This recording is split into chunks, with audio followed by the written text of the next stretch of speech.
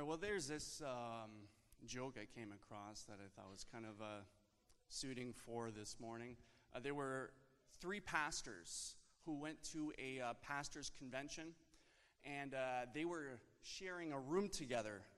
And while in the room, they were watching some TV and eating some snacks, and all of a sudden one piped up and said, "Hey guys, let's confess our secret sins with one another." Because, that's what pastors do when they're alone for a while. They just end up confessing their secret sins. And so they all consented.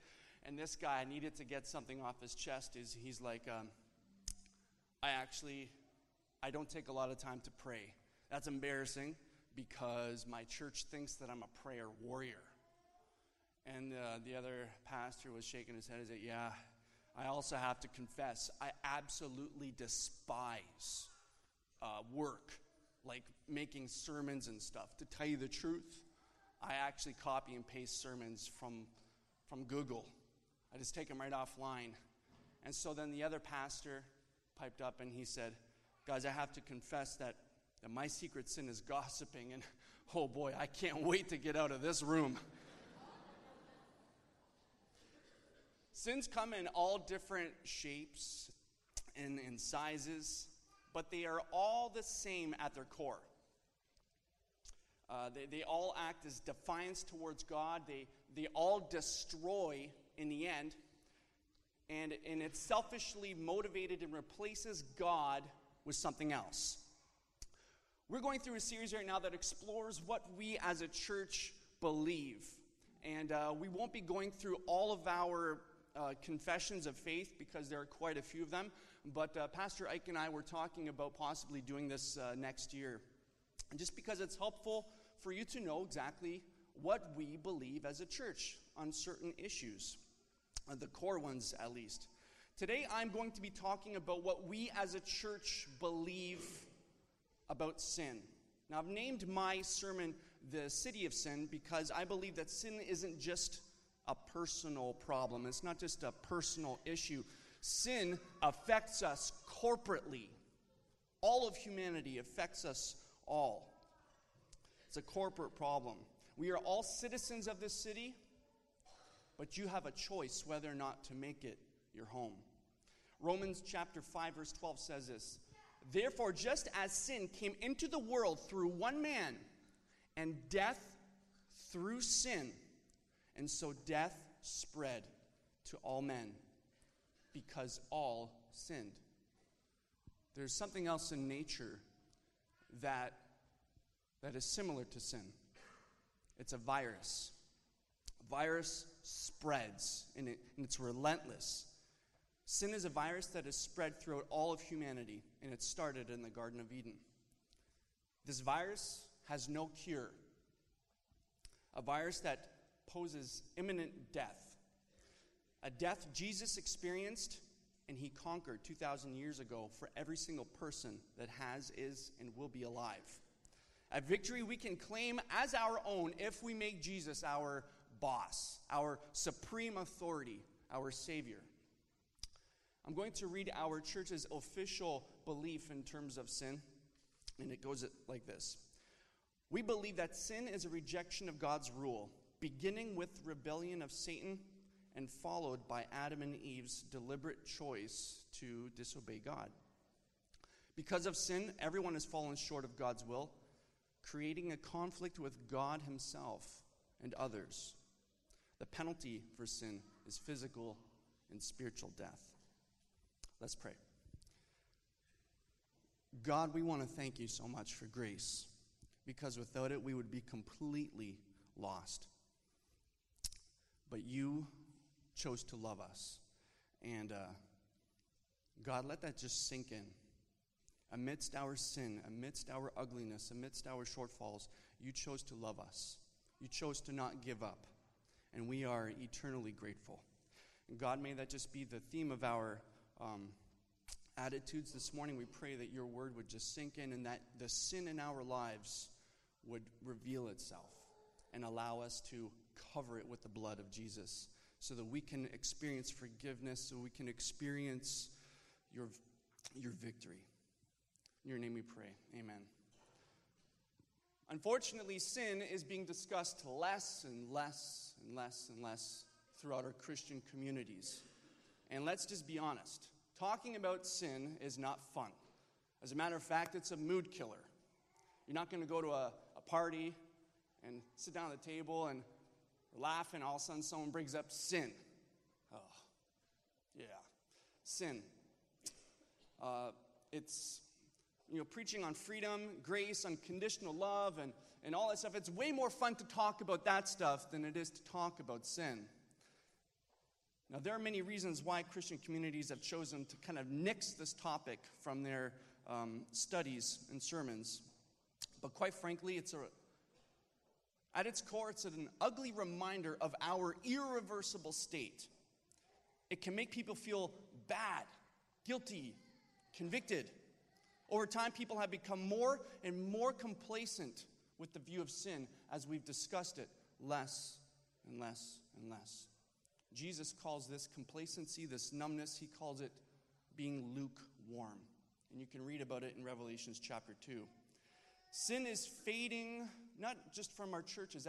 As it fades from our churches, it fades from our society. Our churches affect society, whether we like it or not. When I took law class in high school, I had to learn the Mosaic Law. The Mosaic Law is still embedded in our law system in our country. We still adhere to biblical rules. Even atheists do. They don't have a choice because it's the law. People are becoming more and more, they're believing in what's called subjective moral reasoning. And this is just a fancy way of saying that people are basically born good without God. That everyone is born with a certain preset system of ethics, an idea of what right and wrong is, a set of moral judgments. But this is simply not true. It claims that there is no such thing as sin. And this is what's being taught in our school systems.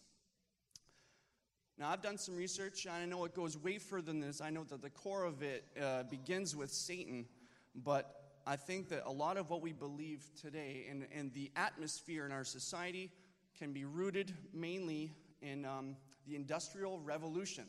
Now, you may be thinking, what in the world has sin got to do with the Industrial Revolution? And I will get to that very shortly. The Industrial Revolution happened between the times of 1716 to sometime between the 1820s and 1840s, okay? Everything was changing fast. Things were becoming more urban, and things were becoming more industrialized. People were leaving the farms, and they were working in factories. It was the time of inventions. It was the time of ideas. It was the perfect atmosphere for someone to pop on the scene and solidify the theory of evolution, which was Charles Darwin, when he wrote the book, The Origin of the Species. It gave a scientific explanation to the origins of life and that we did not need God in order to explain those things. Suddenly, people now had a reason to believe that everything could have evolved from natural selection instead of being created by a loving, law-giving, graceful God. This is huge. There's no need for God. This changed everything. Philosophers, economists, historians, writers took on this worldview, and it gave way to people like Karl Marx. Karl Marx is the guy who invented this idea of communism. He wrote the Communist Manifesto, and I personally read letters that him and Charles Darwin wrote to each other. They were good friends. They shared the same philosophy. William Durant was an American writer, historian, and philosopher. He's also known as the reluctant atheist. He said, "The greatest question of our time is not communism versus individualism, not Europe versus America, not even the East versus the West. It is whether men can live without God, without sin." Think about that. This is not me. This is not from the Bible. This is an atheist, a person who is very intelligent, a person who is being cited by atheists around the world. This is the conclusion that he came to through all of his studies. There's another man that is notable coming out of this era. His name is Friedrich Nietzsche. He was a German philosopher, a cultural critic, poet, composer, and Latin and Greek scholar.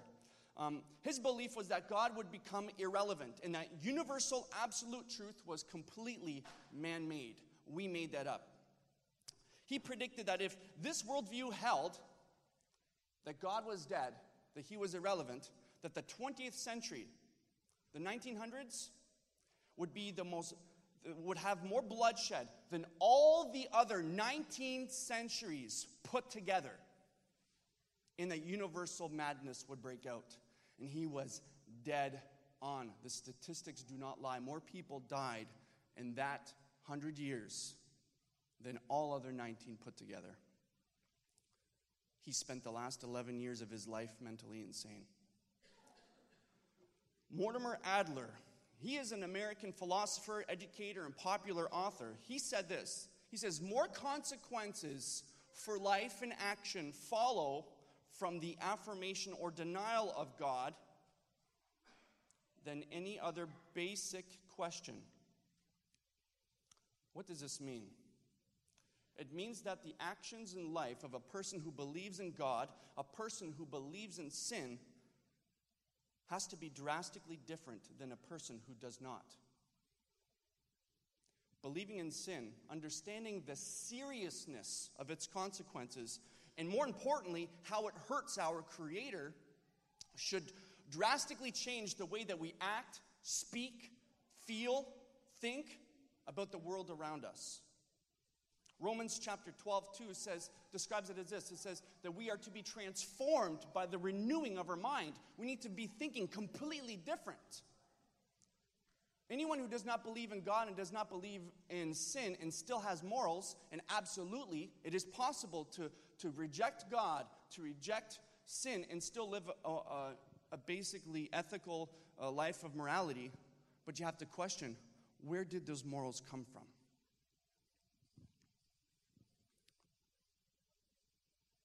Secular, non-Christian philosophers, journalists, writers, and historians are all saying that there are huge ramifications when people start to believe that there is no such thing as absolute truth, that there's no sin, that there's no celestial law, and there's no moral giver to humanity, and no sin to be accountable with. What happens when we teach a generation that they are masters of their own universe, with no sin, with no consequence, that we are all a product of primordial goop that took millions of years to evolve into our superior Homo sapien state, that we are just all a part of the animal kingdom? Something scary happens, usually tyranny, genocide, and war. We need to preach on sin. When done right, preaching on sin, talking about it, is actually empowering. It usually is the opposite of what we expect. Because when we talk about that, we're reminded that we cannot get ourselves out of sin. We are in desperate need of some third party, and that's Jesus. That we are utterly tarnished, and there's nothing that we can do to make it better. It reminds us that we are completely dependent on Jesus and his work to live a life of victory, free from the bondage of sin. God hates sin, and as Christians, we have to hate it too. I know as Christians, we try not to talk about hate too much because we think that anger and hate is wrong, but I think that there's a righteous hate, and we have to hate our sins. I want to open up Genesis. I want to encourage you to do that too. Genesis chapter 3, and talk about how sin was introduced to Adam and Eve. Okay, chapter 3. So at this point, Adam and Eve are relaxing in their beautiful oasis, this perfect relationship with God, nothing to hinder it. And you can only use your imagination to figure out how beautiful it actually was there. Now the serpent was more crafty than the other beasts of the field that the Lord God had made. He said to the woman, "Did God actually say, 'You shall not eat from the other tree in the garden?' And the woman said to the serpent, 'We may eat from the fruit of the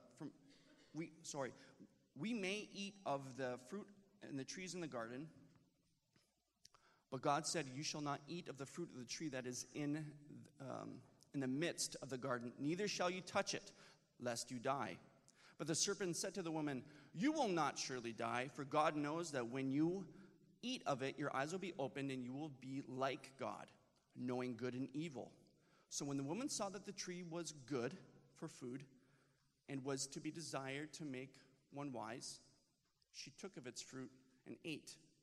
And she also gave some to her husband who was with her. Adam was with her the whole time. And she also gave to her husband who was with her, and he ate.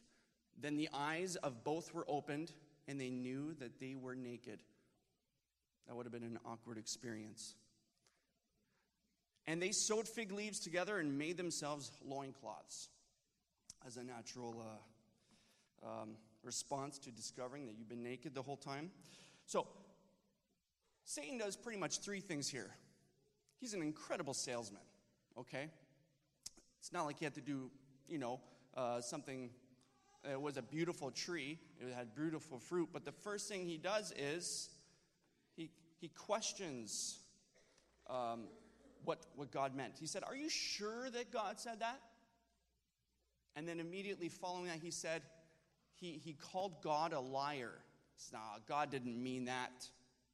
And then he made an outrageous claim. He said, "Actually, if you eat that fruit, you will be like God." And so as she's thinking, and as Adam is doing nothing, she's looking at the tree. It's beautiful. The fruit, we can use that to eat.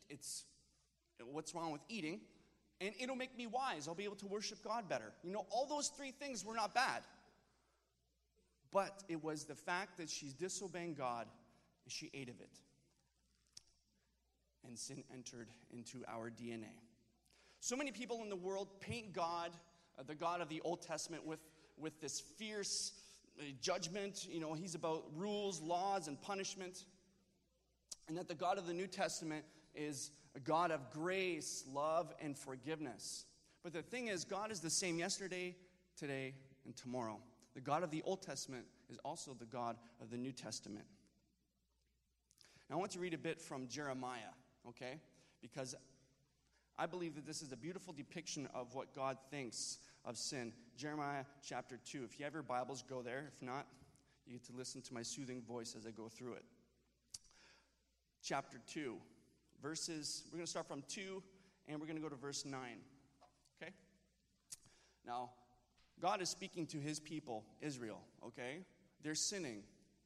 So, this is how God reacts. Chapter 2, verse 2. "Go and proclaim the hearing of Jerusalem, thus says the Lord. I remember the devotion of your youth, your love as a bride, how you followed me into the wilderness in a land not sown." Think of how God is talking here. He's not saying, "I can't believe you did that to me." He's saying, "Hey, do you remember that one time when you were younger and we were in love and you would follow me into the wilderness and I took care of you and we got really tight?" God is a sentimental, romantic God. Israel was holy to the Lord, the first fruits of his harvest. All who ate of it incurred guilt. Disaster came upon them, declares the Lord. "Hear the word of the Lord, O house of Jacob, and all the clans of the house of Israel, thus says the Lord. What wrong did your fathers find in me that they went far from me and went after worthlessness and became worthless?" I did everything for you. What did you guys chase after that seems so much better than what I had for you? God is saying here. "They did not say, 'Where's the Lord, who brought us up out of the land of Egypt, who led us in the wilderness, in a land of deserts and pits, in a land of drought and deep darkness, in a land of that none passes through. where no man dwells. And I brought you into a plentiful land to enjoy its fruits and its good things. But when you came in, you defiled my land, and you made my heritage an abomination. The priests did not say, 'Where is the Lord?' Those who handle the law did not know me. The shepherds transgressed against me, and the prophets prophesied by Baal, and went after the things that do not profit."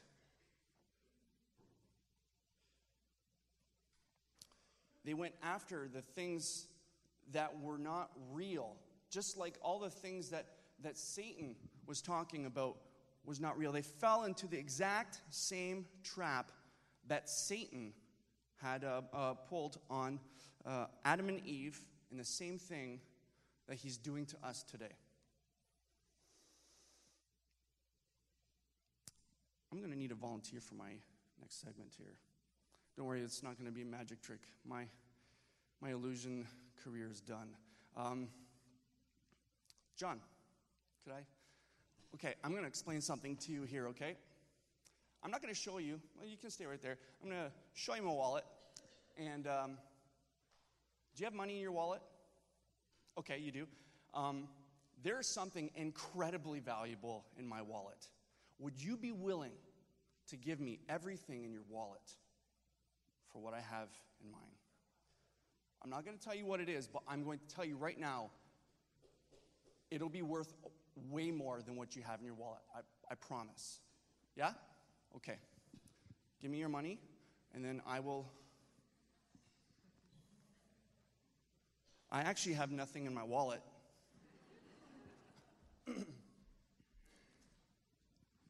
And that is exactly what Satan does. My wallet is completely empty. Thank you, John. Normally, I would give this back to you, but that would defeat the whole purpose of what I'm doing here this morning. Because Satan never gives back, right? Not that I'm just playing devil's advocate here. I think by the second service, I'll be able to take my wife out for a Mother's Day.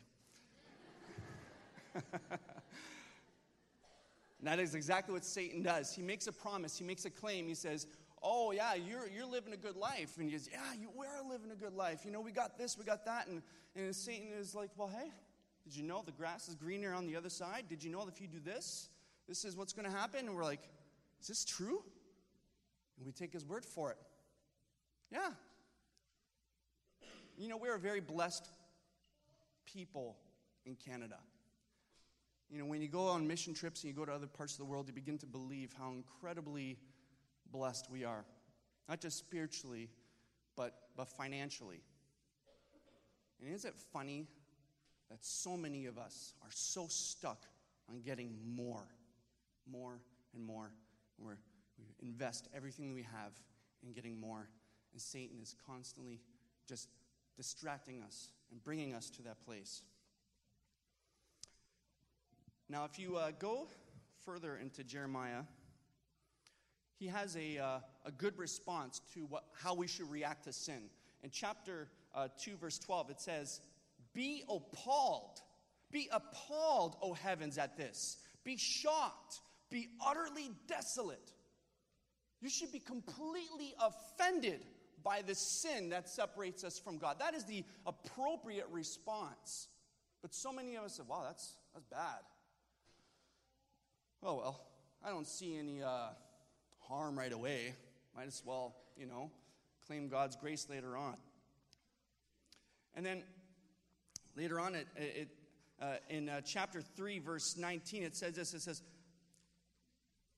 how I would set you among my sons and give you a pleasant land, a heritage most beautiful of all nations. And I thought you would call me my father, and would not turn from following me. Surely as a treacherous wife leaves her husband, and so you have been treacherous to me, O house of Israel. This is how God feels about us following sin. It's as if as a wife cheats on her husband. This is how betrayed he feels when we follow sin. We're supposed to be appalled by it. In verse 13, sorry, I'm jumping all over the place. Right after, in chapter 2, verse 13, God says that there are two evils that we're committing when we go and we follow our sin. Okay? There's two evils. One, he says, they have forsaken me, the fountain of living waters, and hewed out cisterns for themselves, broken cisterns that can hold no water. Okay? So basically, God is saying, do you understand what I have given you? I have given you fountains of water. Now don't just see like a little geyser shooting up some water every 2 minutes. Like when I was reading this, immediately I was brought back to a mission trip that I took in Paraguay to a place we visited called Iguazu Falls, the most beautiful place in the world. You think Niagara Falls is cool? This place has like about 150 to 300 waterfalls. It is absolutely amazing to go here. So when I read this verse, God is saying, this is what I'm giving you. This is what I have for you. And instead of this, Satan is like, hey, there's better water over here. Okay, better than this? And it's handmade cisterns. If you haven't grown up on the farm, if you don't know what that is, a cistern is a tank for storing water, especially one supplying taps or a part of a flushing toilet. And that cistern has holes in it. So no matter how much water you go in, it seeps out anyway. That is how sin reacts. Why in the world would you want to go to a cistern when you have this? God desires for you to have such a tight-knit, close relationship with Him that you would call Him His dad. And in some places in the Old Testament, it actually says Abba, which is Hebrew for dada. Very close, tight-knit terms. Israel kept thinking to itself that there's something better. There's always something better. There's something better. Kept chasing the mirage, but only found emptiness. And that's exactly where sin leads you. We went through a lot of information this morning. Amidst all of that information, amidst all those names, quotes, pictures, I want you to ask yourself, to ask God this morning to examine your heart. This is what it comes down to. To examine your heart this morning. It's going to mean you're going to have to make yourself a little bit vulnerable, and that's okay. I'm not going to ask you to come up and do an altar call, but I'm going to ask you to make yourself vulnerable to God this morning, okay?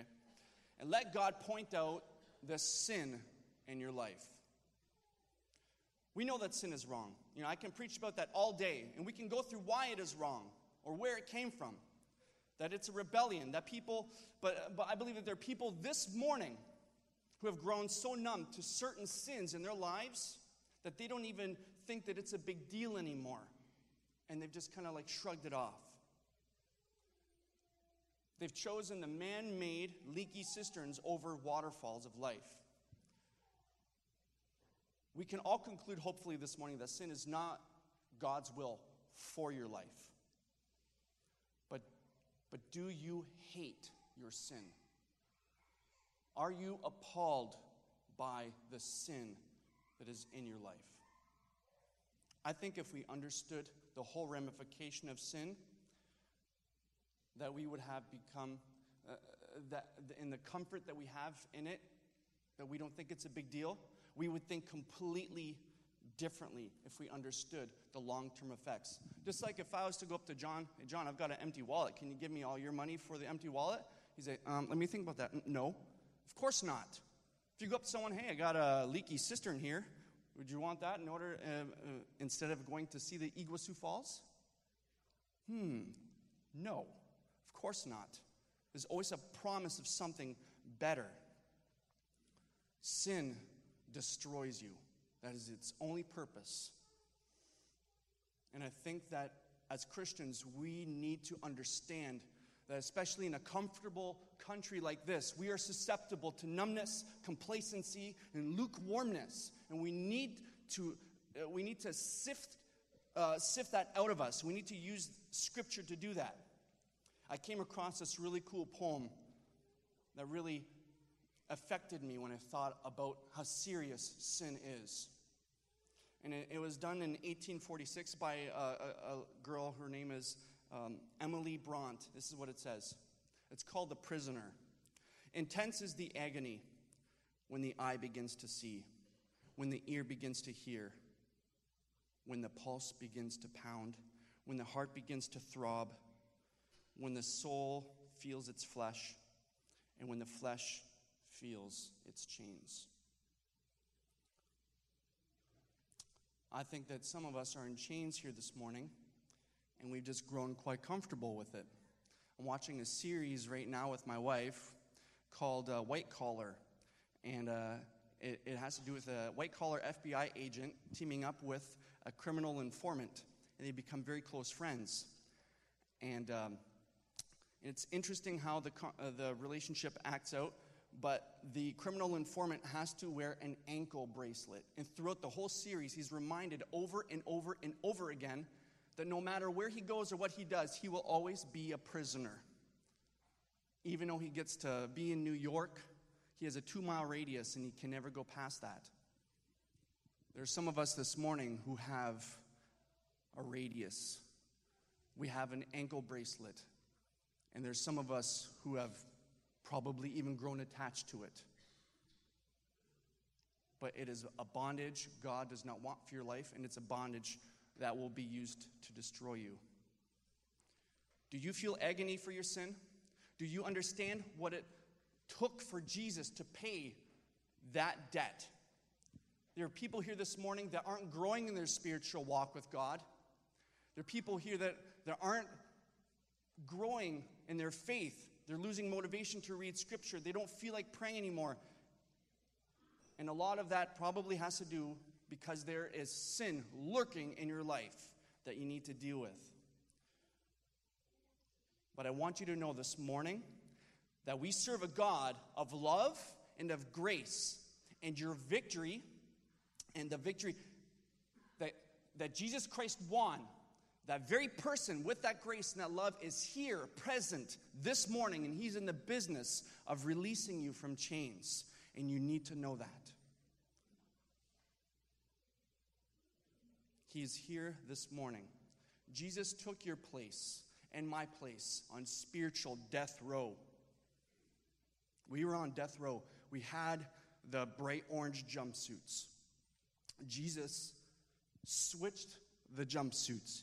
He wore the handcuffs. He walked past the bars. He went into the room where they did the electric chair, and he died in your place where you got to walk out of that prison for your sin.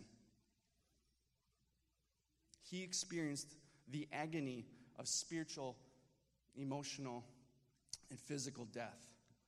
And then 3 days later, he devoured it. He took your sin and he obliterated it. He humiliated it and he vaporized it. It no longer exists. He replaced your sin with his victory. That is real. That is absolute truth, irrefutably. And God is asking you this morning, do you believe that? If you do, nothing can stand in the way of you in that victory. You're no longer a slave. That the ankle device is off. The chains are broken. You are free in Christ. Sin no longer has a bearing on you. And I love what Paul says in 1 Corinthians chapter 15, verses 55 to 57. He says, "O death, where is your victory? O death, where is your sting?"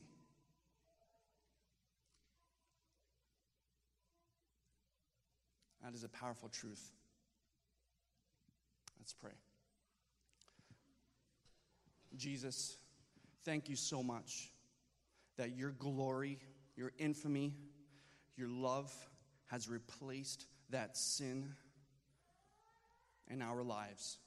God, right now I want to pray for the people in this congregation that still are living in the bondage that sin has placed on them.